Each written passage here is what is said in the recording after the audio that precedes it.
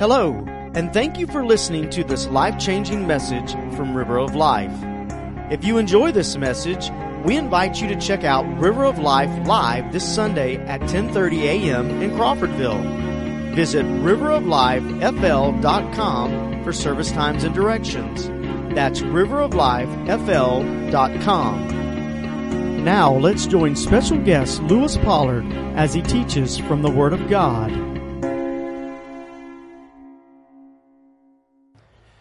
All right. Well, good morning. I am honored, humbled, because I don't deserve the opportunity, but I'm grateful for it. So I've got three objectives. Objective number one is I want God to be glorified. Objective number two, I want you to be reminded of the truth of the gospel. What was number three? Don't embarrass my in-laws. So I got them. So, yeah, that's it. So, a couple things. Today, the heart of what I desire to do is just to encourage you. Honestly, just to remind you of some truths that you probably already know. And so sometimes we just kind of need somebody to love us enough just to remind us of what we already know. In an academic sense, many of us know the truths of the gospel. We get it academically. If I were to test you on it, you'd be like, man, that's easy. That's a layup of a test. But to apply it, to make it, stick in those situations which are hard for us, that's what we want to think about. So sometimes we need to pay attention even if we know what is said. And so here's an example. I'm sitting at this table at our house in Tyler. Our house is in Tyler, Texas, outside of Lindell. And so sitting at the table, Erin, my wife, made it. We're about to celebrate 20 years. She is one patient woman. And so I'm sitting there and I'm kind of reading something and just kind of minding my own business. And Erin says to me, "You haven't heard a word that I've said." And I'm thinking the whole time, that is a weird way to start a conversation. So, here's the deal. Sometimes we need a reminder. And so today, by God's grace, that's what we'll give. And so I want to give you this picture. Some of you know these guys. There they are. We got left to right here is how it works. These are my 6 kids.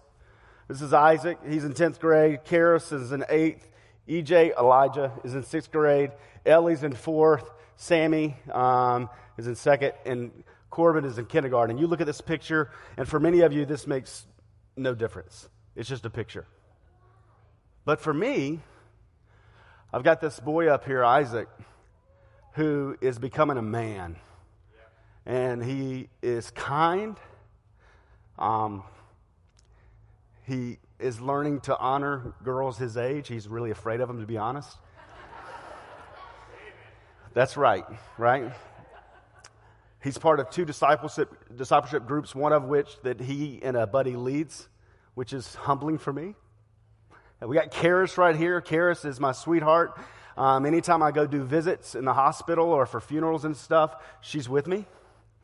Elijah here is this guy who is super brilliant with engineering. His mind is on another level than mine, obviously from Aaron.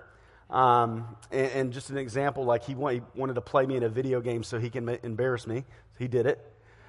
And then Ellie here is my sweet Ellie, who is fun, loving, laughing, a little dramatic, but she's my little Ellie. And then Sammy is our compliant kid, but a super sneaky athlete, and I love him. And then there's Corbin, my little baby girl, who is 100% rascal. And I share those details, but before those details exist, 4 years before Isaac was born, I married their mom. A couple months before that, I met Aaron at Steak and Shake in Tallahassee on October 14th, 1999. Before that, a week before, I prayed that God would just help me trust and lean on Him, and I would give up the dating scene. Before that, I was a college dropout. Before that, I barely graduated high school. Before that, I was raised in a home that didn't know the Lord. You see, all these details are part of that picture. And all we do when we see a picture is we just think that's the picture. But what we want to do today is we want to remind ourselves of the details of the picture so we can better understand why that picture matters. And so we want to talk about that. So this is what it has to do with you. There's two significant pictures. The first significance is the idea of worldly significance. And how worldly significance works is you start with actions. And how you behave and how you act dictates your value. And as a result, it dictates your belonging. So if I act right, then I'm valued a certain way. If I act wrong, I'm valued differently. And as a result, I belong there. There's a term, and I'm going to try to break this term down. I understand sometimes big words get kind of muddied. It's the word meritocracy. It's the idea of things based off of merit, whether I do good or not. So it's dependent on you. However, there's a gospel significance, and it flips the script. It changes the wording. It changes the approach. And it goes like this. It starts with you belonging. That you've got a sovereign, good, kind, gracious, and just God who reigns on His throne. And by His grace, if you're a child of God, you belong to Him. And as a result, He dictates your value. It's found in Him. And as a result, your actions correspond to who you are. D.A. Carson calls that grace-driven effort. And so as a result, it changes meritocracy, and we redefine it into accomplished meritocracy. Accomplished means this, that as a result of the work of Christ, those merits have been met in Him. And so that's where we find ourselves.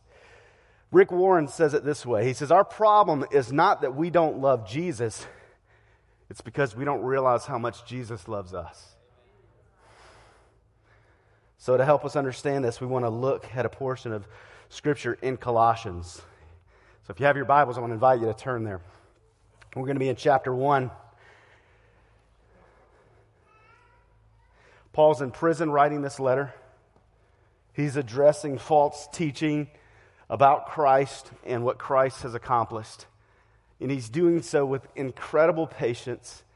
And if you're a student of the Word, you know that this letter was delivered with the letter Philemon, which is powerful if you've studied that. So there's a lot of nuance there. And another little city that's mentioned in this letter to Colossians is Laodicea. If you study the 7 churches in Revelation, you'll know that it's paired together. So there's a lot of good nuggets of truth there. And so if you have your Bibles, I'm going to read from God's Word this text. Verse 9. It says, and so from the day we heard, we have not ceased to pray for you, asking that you may be filled with the knowledge of His will and all spiritual wisdom and understanding, so as to walk in a manner worthy of the Lord, fully pleasing to Him, bearing fruit in every good work and increasing in the knowledge of God. May you be strengthened with all power according to His glorious might, for all endurance and patience with joy, giving thanks to the Father who, listen to me, who has qualified you. You belong. To share in the inheritance of the saints in light. He has delivered us from the domain of darkness and transferred us to the kingdom of His beloved Son, in whom we have redemption, the forgiveness of sins. How can He qualify us? What credentials does He have? Let's keep reading. Speaking of Jesus, He is the image, the icon of the invisible God. He is the firstborn of all creation, for by Him all things were created in heaven and on earth, visible and invisible, whether thrones, dominions, or rulers, or authorities. All things, listen to me, all things were created through Him. And here's the major detail, and for Him. And He is before all things, and in Him all things hold together. And He is the head of the body, the church. He is the beginning, the firstborn from the dead, that in everything He might be preeminent. For in Him all the fullness of God was pleased to dwell. And whether, listen to me,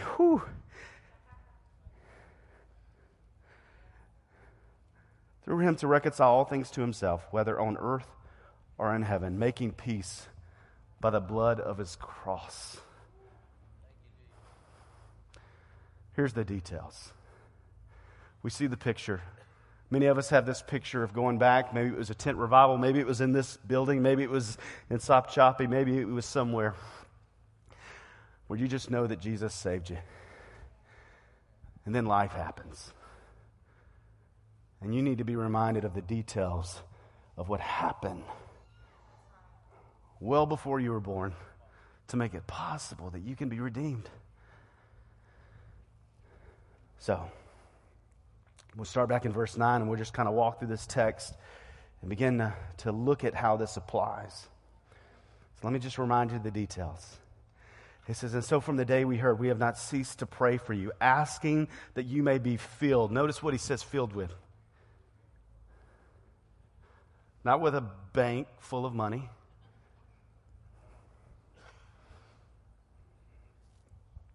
But with the knowledge of his will.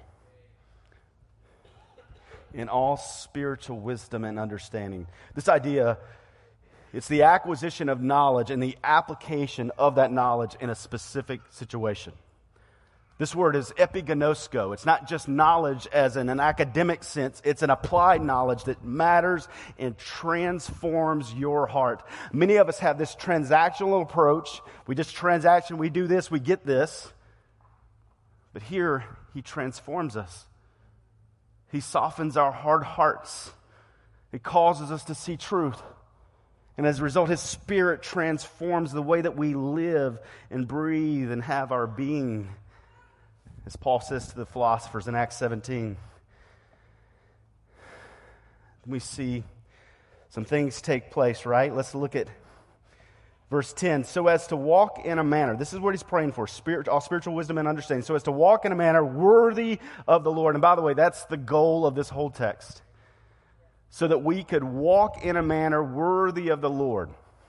So there's these two crazy words too. Let me give them to you. You know one of them definitely. Orthodoxy. That's believing the right things, believing truth. And then there's orthopraxy, where you practice the right things based on believing the right things. Many of us have this one nailed. And we're really good at reminding people on Facebook all we know. Especially if they've got it wrong. But we fail to practice it. Back in 1995, as an 19-year-old boy, I was in Tampa. Promise Keepers, if many of you remember it. T.D. Jakes was preaching, and he said this, information and inspiration without application leads to desperation. We have to apply these details. If you're here today and you're in a desperate situation, it's probably because you forgot the details. So, let's walk in a manner worthy of the Lord, fully pleasing to him. And when you do that, by the way, that's an act of worship. It's an act of obedience. And here's what happens. You bear fruit, bearing fruit in every good work and increasing in the knowledge of God. So as you're obedient, as you're bearing fruit, what happens is you grow in your understanding of the knowledge, the epigenosko, the knowledge, the intimate knowledge with God, as you're obedient. It's part of the process. And he says, may you be strengthened with all power according to his glorious might. Now notice this, according to his glorious might. So it's not on your tank of energy, of strength, which is limited. It's on his. According to that, for all endurance and patience with joy, giving thanks. I feel like that's something we forget to do. We kind of earmark giving thanks to the last Thursday in November, when it should be the attitude of our hearts daily. If you want to be a humble person, some of you pray for humility, it starts with gratitude.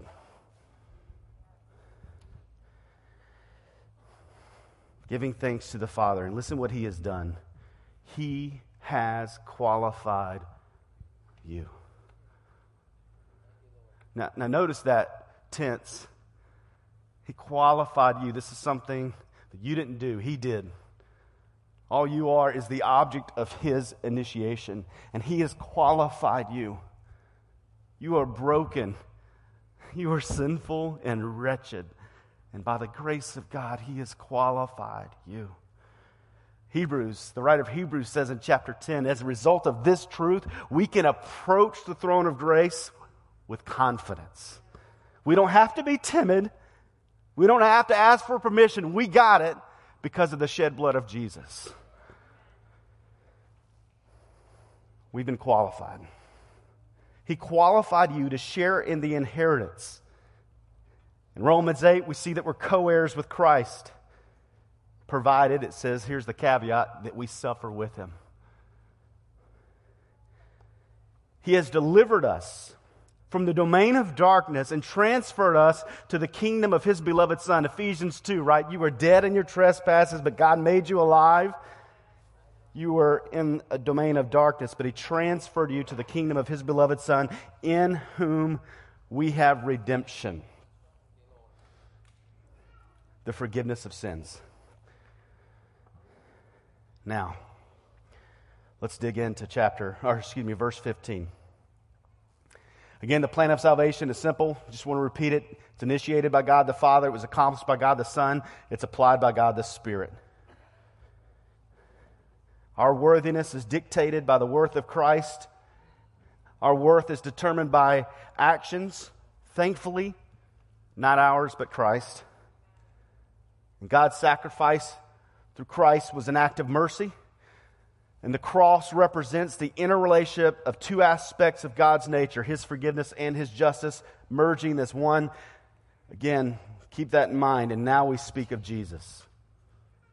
So you want to know how important the doctrine of Jesus is? Without Jesus being who He is, we have nothing to stand on. The promises of the gospel have no footing without who Christ is. Speaking of Jesus, He is the image.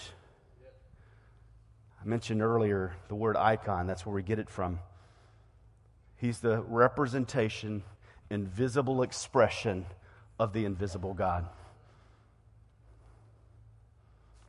Now, just so you know, this isn't just something that Paul writes about in Colossians. There's other scriptures that support this idea. John's Gospel, verse 14.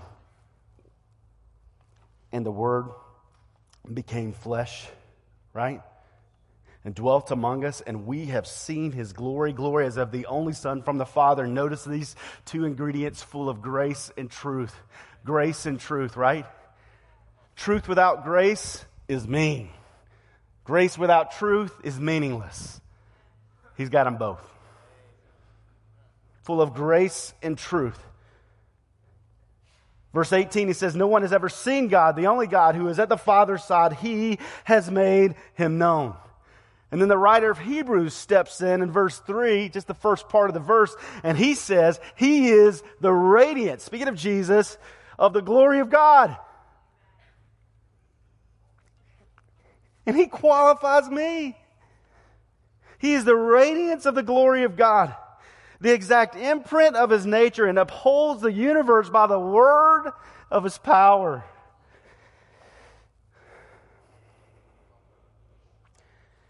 He's the firstborn of all creation, meaning like He stands outside of it and initiates all that happens. For by Him all things were created, in heaven and on earth, visible and invisible. And notice this detail, whether thrones or dominions or rulers or authorities or people sitting in the White House, all things were created through Him and for Him. So if you got a problem with leadership, you need to go to Jesus and first submit to Him.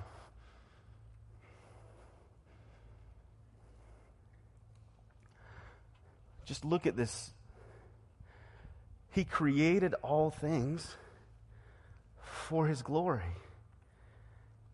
And yet, for some reason, you and I, we get hard-hearted and we want to make it about us. When He shaped all things by the word of his power. And he did all these things, and it's for him.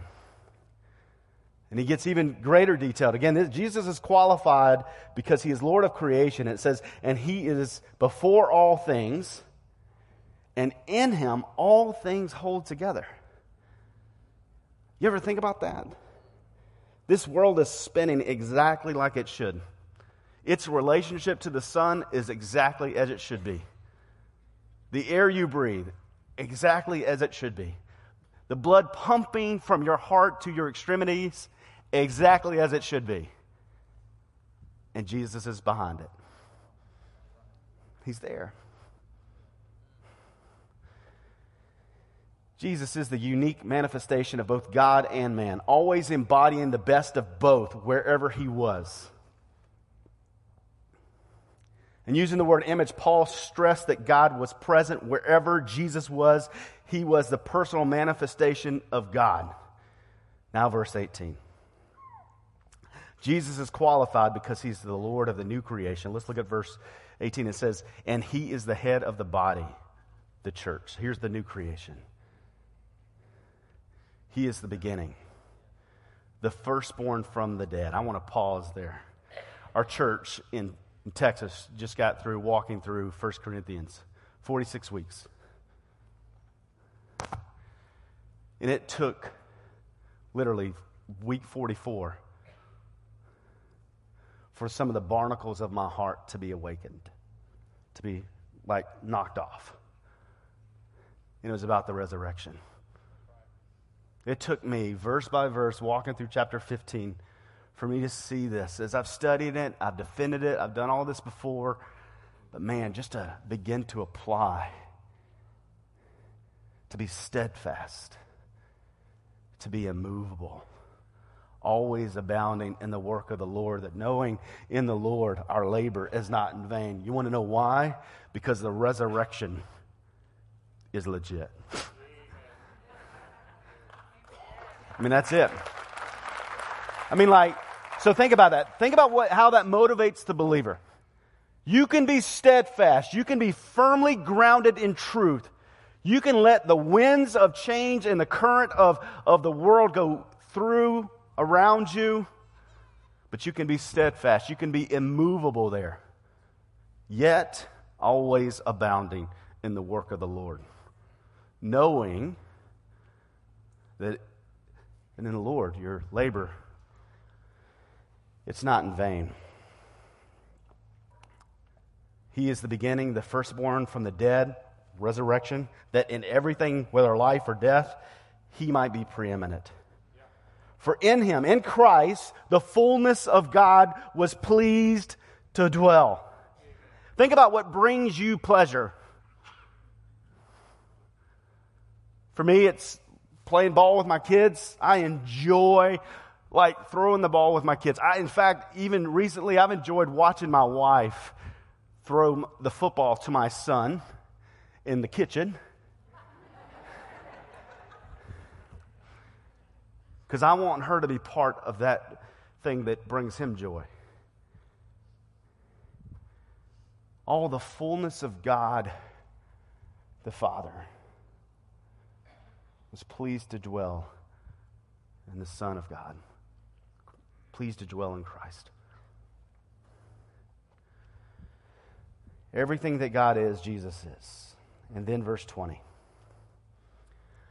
And through him, to reconcile to himself all things, whether on earth or in heaven. And here's how he did it. You think about, I don't know if you've ever been smart enough, that's tongue-in-cheek, to buy something from IKEA. And you have to put it together. And you rip the box thinking, man, I can't wait till it looks like that one little scene they set out in IKEA. It's going to look so amazing in this space in my house. I cannot wait. And then you rip open the boxes, and there's that one thing, and you know you need it, but you can't find it. You want to know how Jesus did this? How he reconciled the world to himself? Paul writes in 2 Corinthians 5, God made him who knew no sin to be sin so that in him we might become the righteousness of God. He did this. His instrument, his tool was the action of him going to the cross.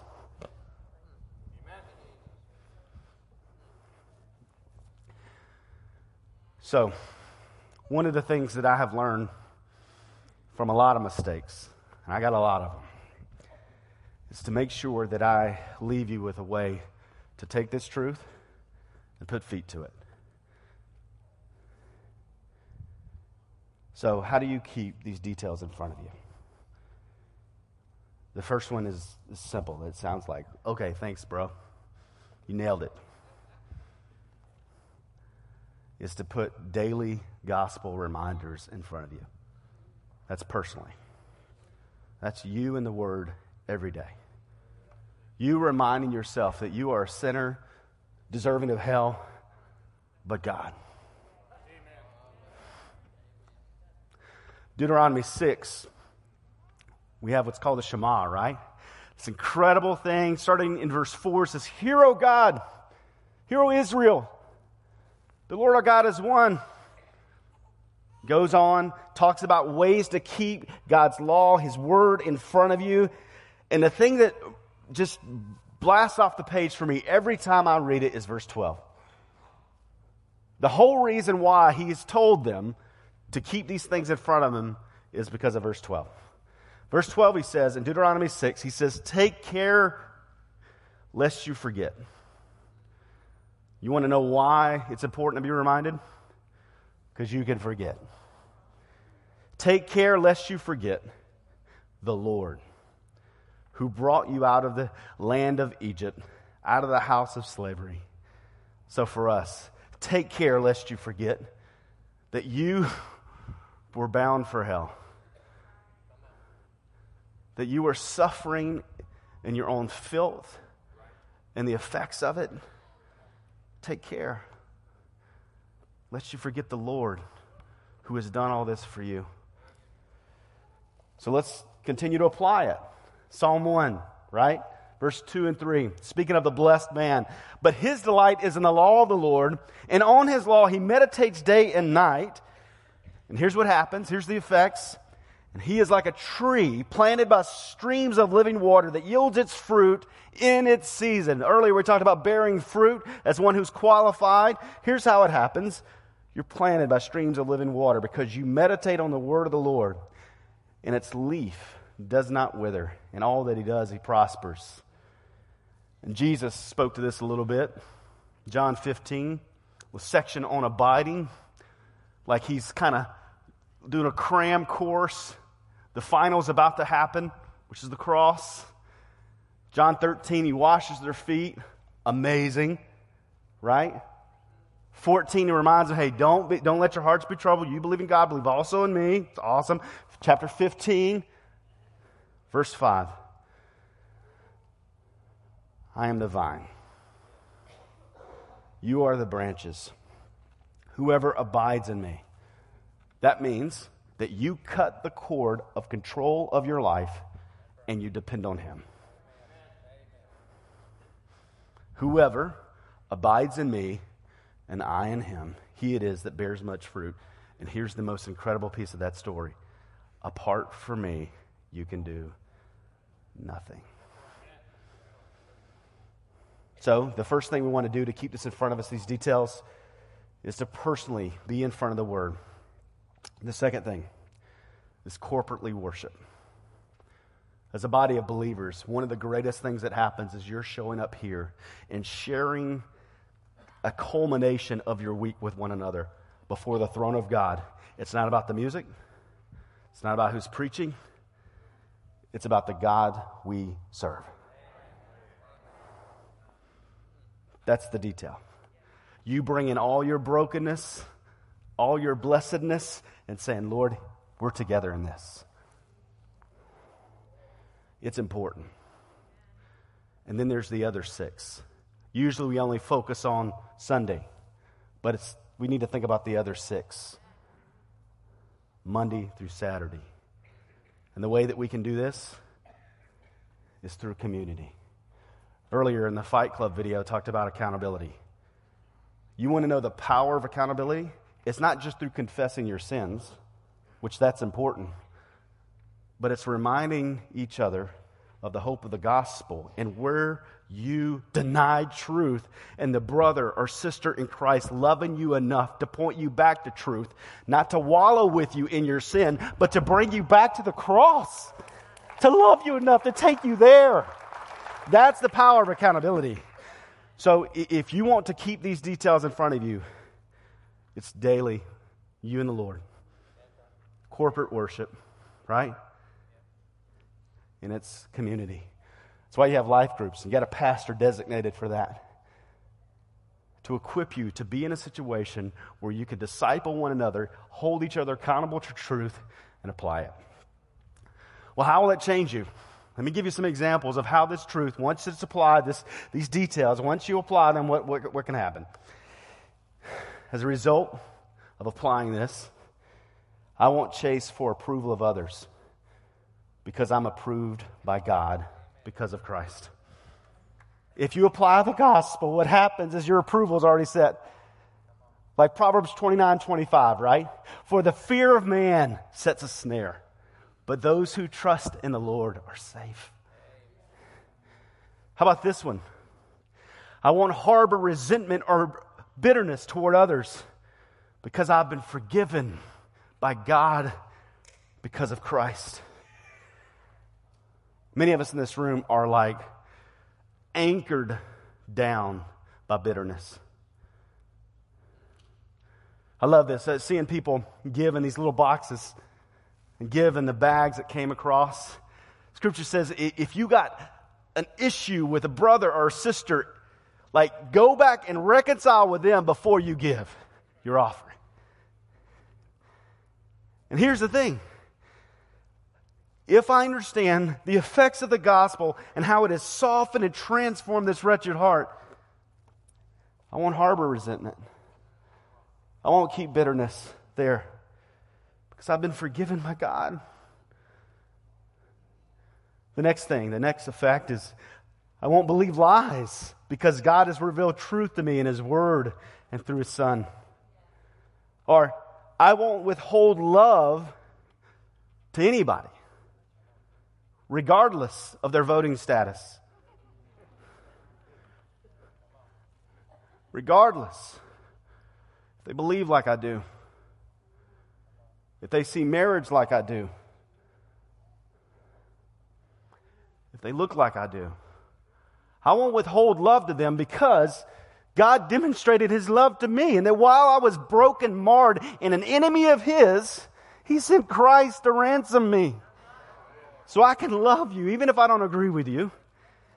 And you can love me even if you don't agree with me. Because God first loved us. And I won't worry.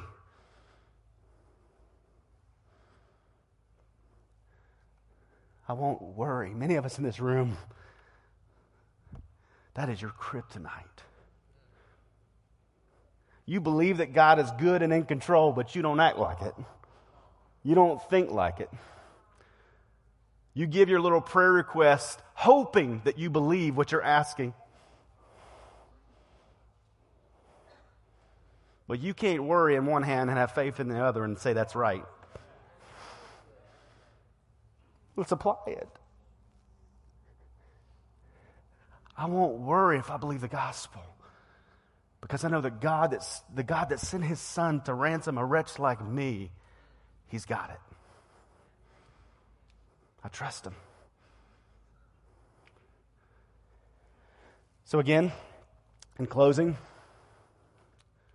we have worldly significance that says my actions dictate my value, right? That dictates my belonging. But I want you to know that if you're in this room this morning, that if you're a follower of Jesus Christ, you are qualified. You belong. And that belonging dictates your value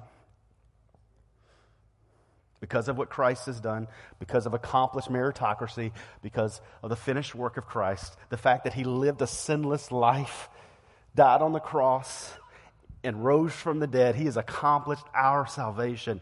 So you belong. And you have value because of him. And as a result, we behave that way. We reflect him.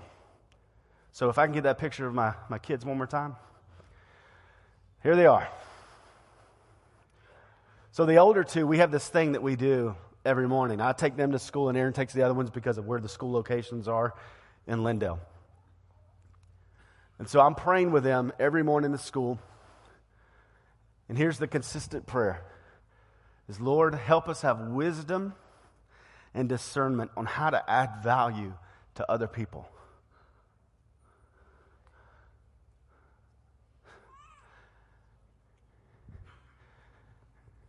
Always abounding in the work of the Lord. Knowing, epigenosko, that in the Lord my labor is not in vain. So many of you in this room, you think, well, I'm not a pastor. I don't have any theological education. I don't have any of these things going for me. What can God use me to do? And some of you in this room, I've had the privilege of walking with you and seeing God move in your life.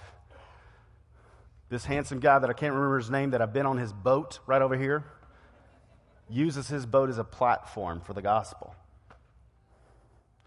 Knowing that in the Lord, your labor is not in vain. I just want you to understand that your platform is where God has put you.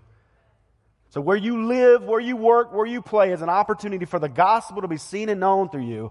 Remember the details, apply them, and know that you are qualified. Not because of you, but because of Christ. So I want to pray for us. And Henry, more than you know, I'm humbled that you would allow me to do this. You know, when I served at First Baptist almost 20 years ago, and you were kind enough, you took me out to eat, you brought me to your backyard, showed me how to hit a crazy golf shot. And your kindness towards me when I pastored at Wakulla Springs was always humbled by it. Always humbled by it. So thank you for this opportunity. Thank you. Thank you again for listening to this life-changing message from River of Life. If this message has touched you today, or you need someone to pray with you, then please let us know. You can call us at 850-926-1200 or send an email to info@riveroflifefl.com. We also encourage you to visit River of Life this Sunday at 10:30 a.m. in Crawfordville. For more information, visit us at riveroflifefl.com.